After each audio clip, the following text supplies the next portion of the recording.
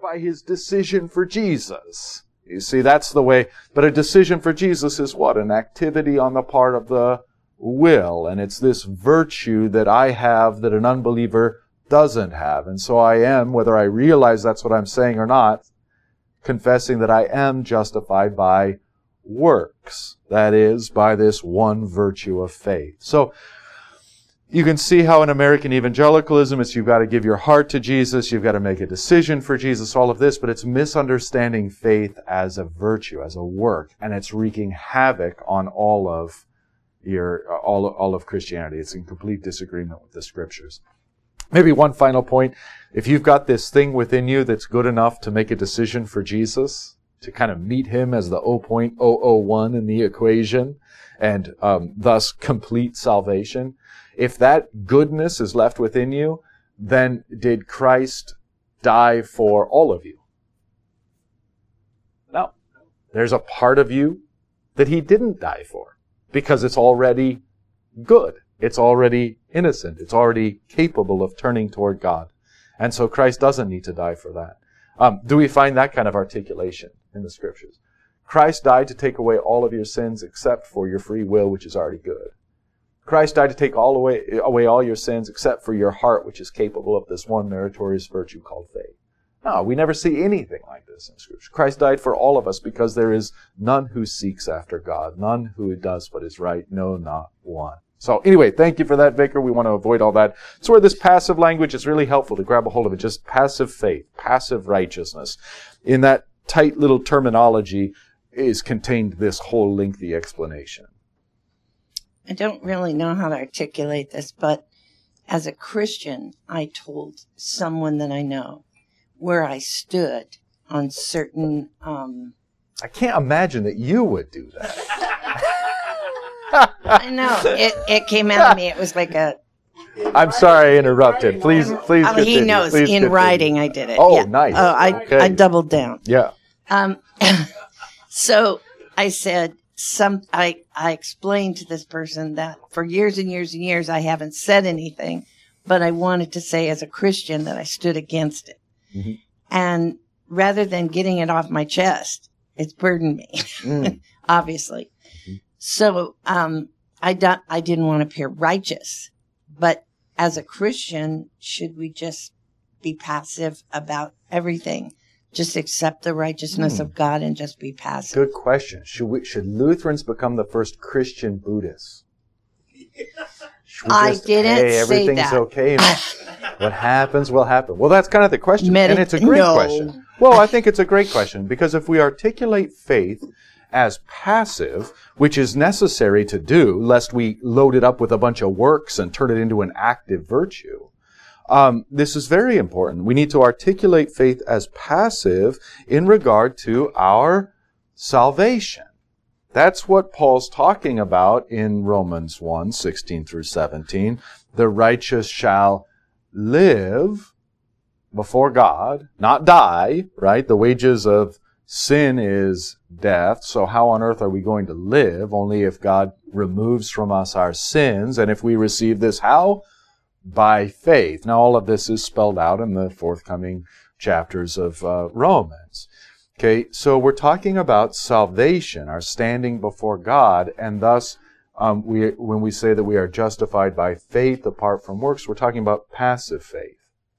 But does faith become active, or does it have an active aspect to it? That would be a better way to think of it. Yes. Yes. Now, God gives us one faith. So you can think of it like this. It's kind of a well-worn analogy, but God gives you a coin. Right? It's a coin. It's a singular unit. But that coin has two sides facing completely different directions, almost opposed to each other. Almost, you would say, opposite. And yet, one coin, two distinct sides. Faith is exactly like this. God gives you faith, all of it. But faith has two different aspects that are almost contradictory. In fact, they are in some ways. One side of that coin called faith is salvation. How is my standing before God? Their faith is entirely passive. This is in keeping with the paradigm of justification. But if one goes to the other side of the coin, one sees fides activa, faith active. And Luther says faith is a living and active thing, already doing good works before it's even been commanded to. All right, so other side of the coin is faith active. This accords with the paradigm of sanctification. This is where faith becomes stronger, progresses, crucifies the flesh, wages war, grows in wisdom and stature, in favor with God and man. This is where faith is completely active. All right? Now, what do we see in the Scriptures?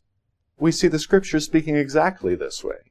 In some places, like Romans, faith being used in a very technical and passive sense. Elsewhere in the Scriptures, even in the Pauline epistles, particularly to the pastoral epistles to Timothy and Titus, we see faith articulated in an active way, to be strong, to increase, to grow, to foster and grow faith in others. All right? So it's one faith that God gives to us, one coin He gives to us, and that one faith, that one coin has these two different aspects, a passive aspect and an active aspect. You just want to keep those, if you take those two sides of the coin and you force them to join, what have you done to the coin? You've necessarily had to cut it asunder and twist and mangle it in order to do that. So we're not going to do that. We're going to keep the coin whole. There's no such thing as faith without works. There's no such thing as passive faith without active faith. It's one gift. But we're not going to then take those two aspects and mangle them together and destroy the coin. Right? So, nor are we going to sever the coin and say, I'll just take the active part. That seems to be American evangelicalism and a kind of subtle legalism. Nor are we going to sever the coin and say, I'll just take the passive part. That would be a kind of antinomianism. Sometimes goes by radical Lutheranism. Oh, you see this in spades in the Evangelical Lutheran Church in America, the largest Lutheran denomination in America, the ELCA. How so? Well, faith is just passive. It's a received righteousness. And so anything that tells me to be active must be wrong. Okay? So anyone who tells me to be righteous or to keep the Ten Commandments must be wrong. Tear that up. It's contrary to the passive faith. It's contrary to justification. So the logic goes. This is how the ELCA can ultimately land in all the kind of sexually weird and progressive stuff that the world's doing, because it says that we are justified by faith, and that's all that matters. So don't come at me with your morality. Don't come at me with your Ten Commandments or your biblical teachings. That's all law. That's all active. We're doing gospel. We're doing passive. So what have they done to that coin of faith? They've cut it in half. They've got rid of the active part. They've only kept the passive. It's an overreaction in some respects to American evangelicalism that has taken the coin, cut it in half, and just kept the active while dismissing the passive, you see? What does Rome do? Takes the coin, cuts it in half, and smushes the two together so that your salvation is a combination of faith and works. Okay? So we're not going to be cutting the coin and smashing it together. We're not going to be cutting the coin and keeping one side or the other. We're going to take the whole coin. And we're going to keep those two aspects of it, the passive and the active, separate. Two sides of the coin. That's how you keep a coin a coin. That's how you keep the thing whole and as it was intended. And so that's really all we're doing here. Hopefully that analogy, I know it was a little protracted, but hopefully that works. Hopefully then you see. So we're on the topic called passive righteousness. Guess what you can do with this coin? You can do the same thing. The righteousness of God is to give you the coin.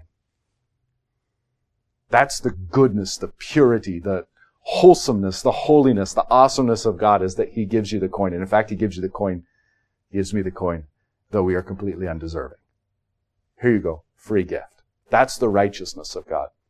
Now, that coin itself is righteousness, passive righteousness, insofar as I receive it as a gift and am thus saved. Active righteousness, insofar as the Holy Spirit starts to make me a new creation. Remember what St. Paul says? Neither circumcision nor uncircumcision matter any longer. Those are matters of the external body. What matters is a new creation.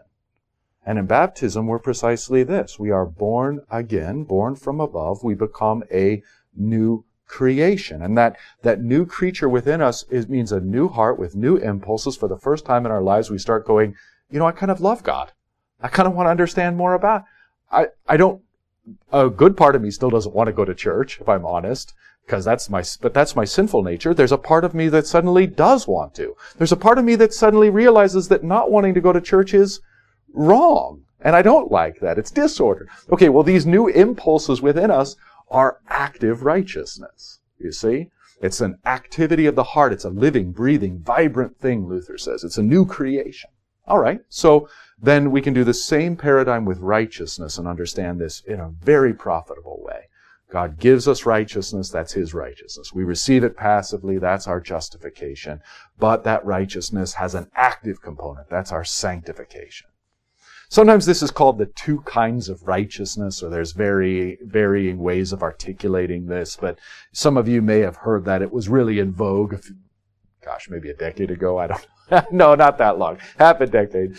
It was really in vogue to try to kind of dig up this way that Luther used to speak of the two kinds of righteousness. I think a fair enough way to just get a basic grasp on that by saying passive and active righteousness. Please. Yeah, you've been talking great.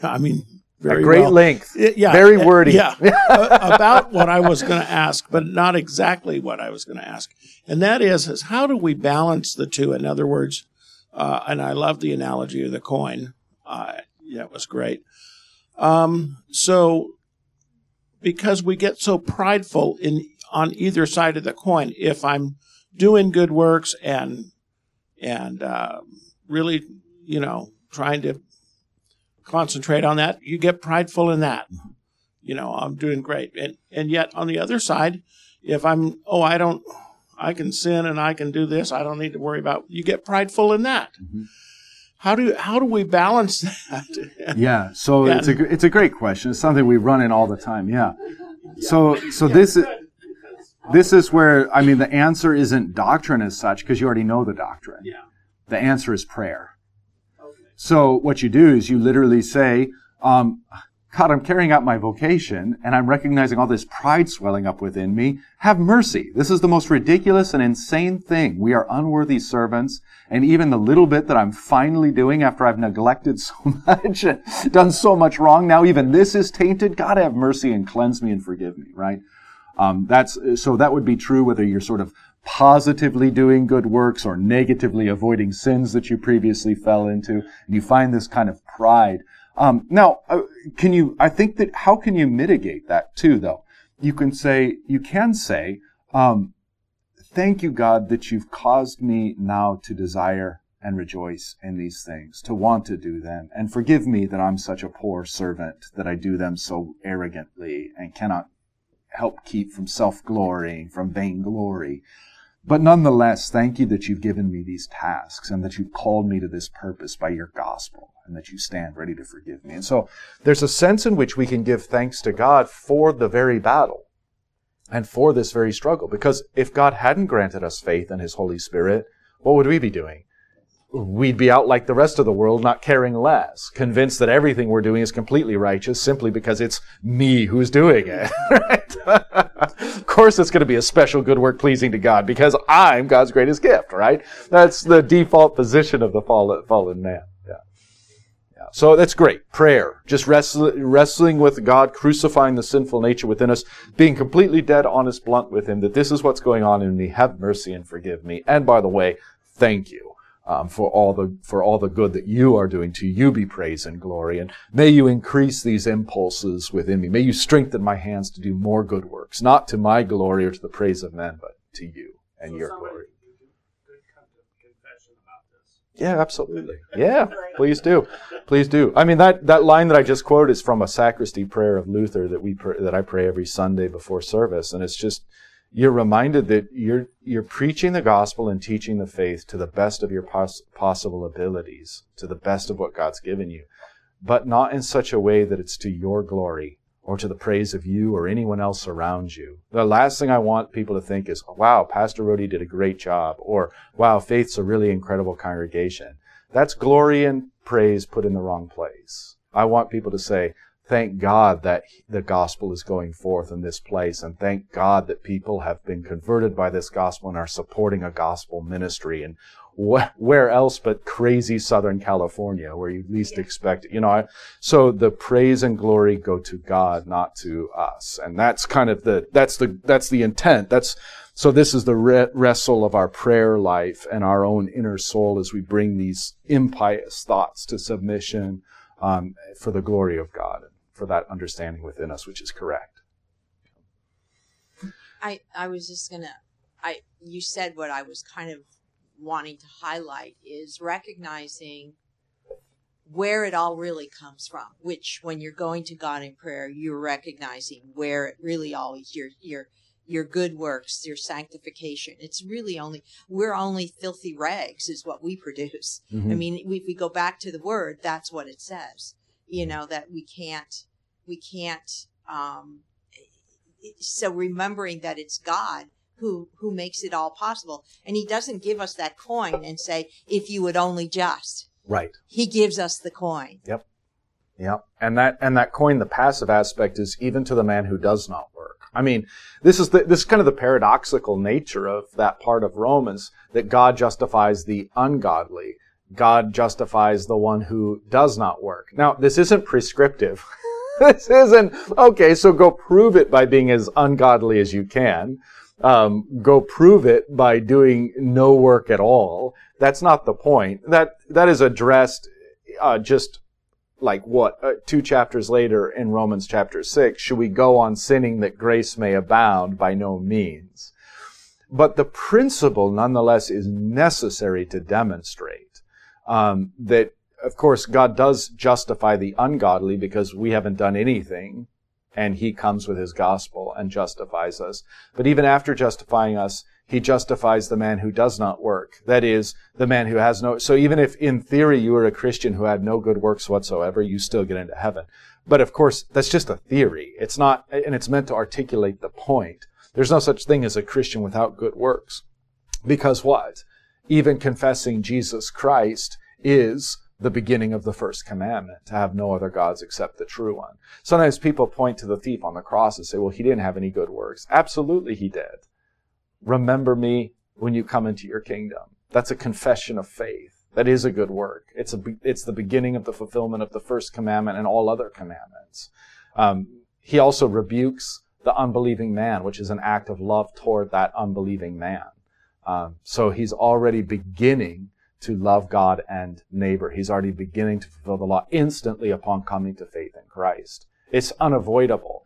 But the principle still needs to be there so that we're grounded in justification by grace through faith completely apart from works, because we know that Satan can very easily come along and just devastate and destroy all our good works in front of us, our entire life before us, so that we, not unlike Job, say, I'm afraid of all my deeds.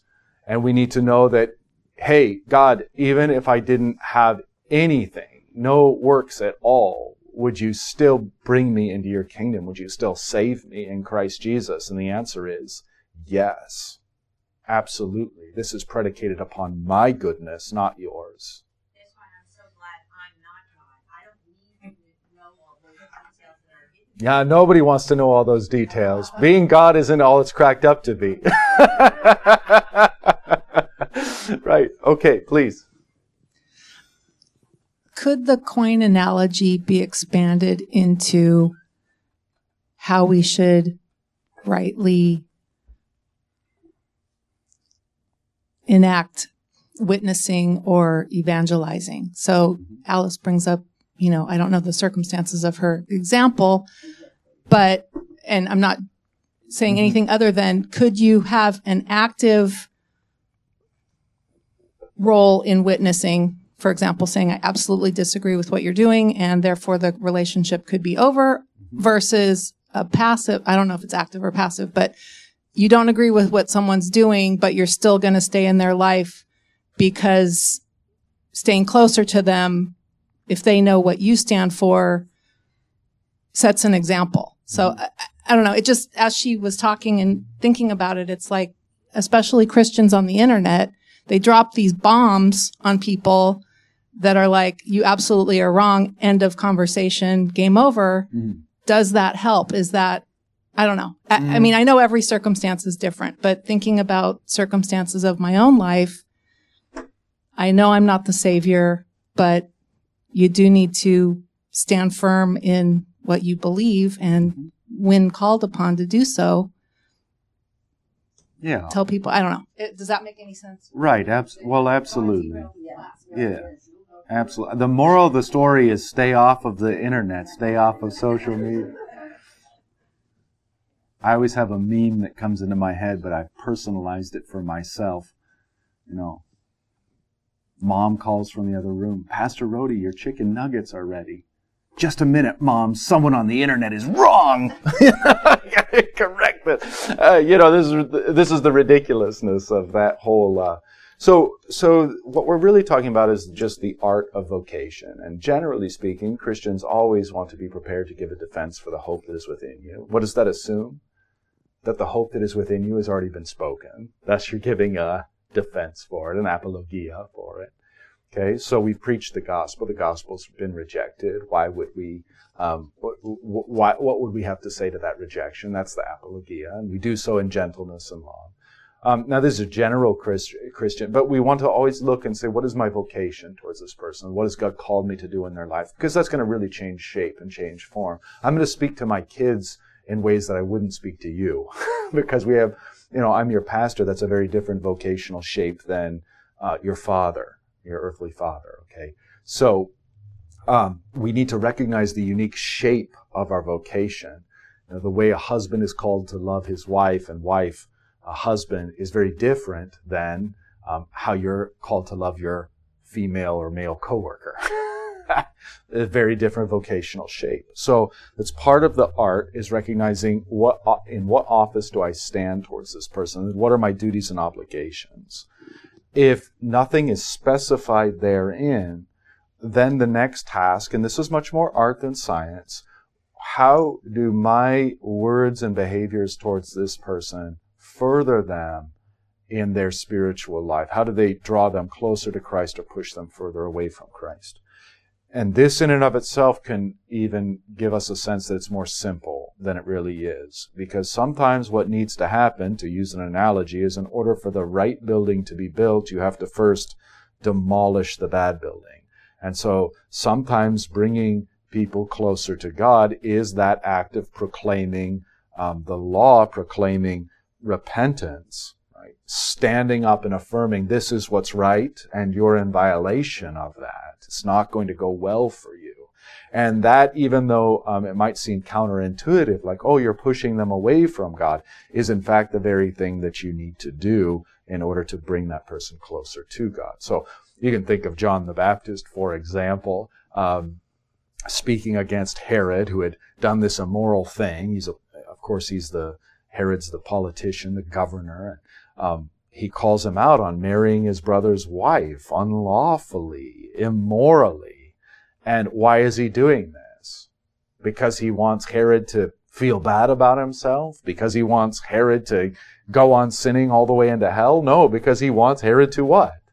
Repent. And ultimately, knowing John the Baptist, be baptized for the forgiveness of sins and bear fruits worthy of repentance and be saved. But the first step is you have to come to terms, Herod, with what things are manifesting in your life and how contrary to God's will these things are. So, yeah, there's an art. And there's an art too, especially we all have this experience increasingly, whether it's your siblings or whether it's your children, or maybe it's possibly even your parents. What do you do when they're walking away from the faith and straying from the faith and maybe living in kind of manifest sins? How do you engage them? That's art more than it is science. And so I don't think that it's the role of a pastor or church to tell you definitively, hey, this is when you should shun someone or when you should engage someone tolerantly. Those are more personal considerations. Certainly a pastor can help you with that, but to make general pronouncements isn't the role of pastor or church. Please. This question about who does the work in my salvation and what results in my belief. I've always gone personally to this verse in John 6:29 where it says, Jesus' words, this is the work of God, that you believe in Christ, whom I have sent. Mm-hmm. So let me see if I have this right then. So belief is an outgrowth of the faith given to me by God, which is a gift. But he works in me to sustain that faith, and also on the active side of faith to cause, to give me desires of the heart to do works that are pleasing and obedient to him. Do I have that right? And is this a good proof text verse for It's a fine text to articulate that what God wants us to do is believe his promises. Now, if I say, I promise to you I'm going to take you to, and maybe I say it to my kids, I promise you I'm going to take you to Disneyland tomorrow. What condition have I laid upon them? What do they have to do in order for me to keep my word? Nothing. You see how that's the difference between faith and works, and that's what Wolfmueller is articulating. So for Christ to say, this is, tell us what we may be doing, that we may be doing the works of God, they say to Christ, and Christ says, believe. Okay. In other words, what I am here to do is proclaim the promise of God, salvation through me, through the forgiveness of sins. That is a promise. I forgive your sins. Just like you can't do anything to go to Disney, it's already a promise. It's already happening. Same with the forgiveness of sins. It's this objective reality. So it's a fine verse and a fine text. Now, what we want to do is we want to be a little careful when we articulate the two sides of the coins, particularly passive righteousness or passive faith. Doesn't really matter, but we want to keep this over in that on that side of the coin. And what I'm talking about is that God not only creates faith, saving faith within us, but that he sustains that saving faith within us. Nothing that we do participatory keeps our faith alive. It doesn't have anything to do with that. It's a whole gift from start to finish. He keeps that coin. He's given that coin to me, would be the analogy. He's given that coin to me, and he keeps that in my hands, right? Even if I am faithless, he is faithful. And it's going to take an act of me turning away from him and throwing that coin away, rejecting him in unbelief for that coin to be removed from me, right? Even then, still, what is God going to do? He's going to pick up that coin and say, you are my son, you are my daughter, this is for you. And if you resist that your whole life through, well, then finally you get what you want. But when we're articulating this is what God does, that's all on the passive side to us. That's why we are passive righteousness, passive faith. It's all the things that God's doing. And that includes creating faith and sustaining faith. Anything else, growing, strengthening faith, everything else is all on the active side. And why we say that's active isn't because we have the primary role or the exclusive role. It's that the Holy Spirit has the primary role and really the causal role, but that we participate and cooperate in that working of the Holy Spirit. And that's just everywhere the teaching of the Scriptures, and it happens to be in the Formula of Concord as well on the article on free will. Okay, as a follow-up then, this man who brought his child to Jesus and said, I believe, help me in my unbelief. Mm-hmm. Is that's passive righteousness, passive faith that he was asking? Well, the I believe is a confession of faith. So if we're going to get down to the real nitty-gritty here, God has already given him faith. Christ has already given him faith. He knows that Christ is going to be able to cast this demon out of his son, whereas his disciples failed. Thus he says, I believe. Now, technically speaking, the belief is already a condition of his heart. When he says, I believe, that's actually a matter of active righteousness because it's a confession of faith. So, too, when he says, help my unbelief, because he's confessing the weakness of that faith and the insufficiency of that faith. It's why this resonates so deeply with us, because even though we believe, we know that faith within us isn't this kind of chest-thumping, meritorious, you're welcome, God, I believe. It's, no, I believe, but boy, is my faith small, fragile, constantly in danger of distortion and error. I believe, help my unbelief. It's a beautiful and pious prayer. And of course, then Christ does what the disciples cannot do, and he casts out the demon for the man. So a beautiful statement of faith and a confession of the weakness of our faith. All right, well, that brings us to the end of our time. So we didn't get as far as I had hoped, but I hope the conversation was edifying. I don't mind. I know we've kind of got an agenda. We want to get through the book. We want to get through as fast as we can. But I'm more interested in what questions interest you, and more interested in articulating these fundamentals of Christianity. They really matter more than anything else.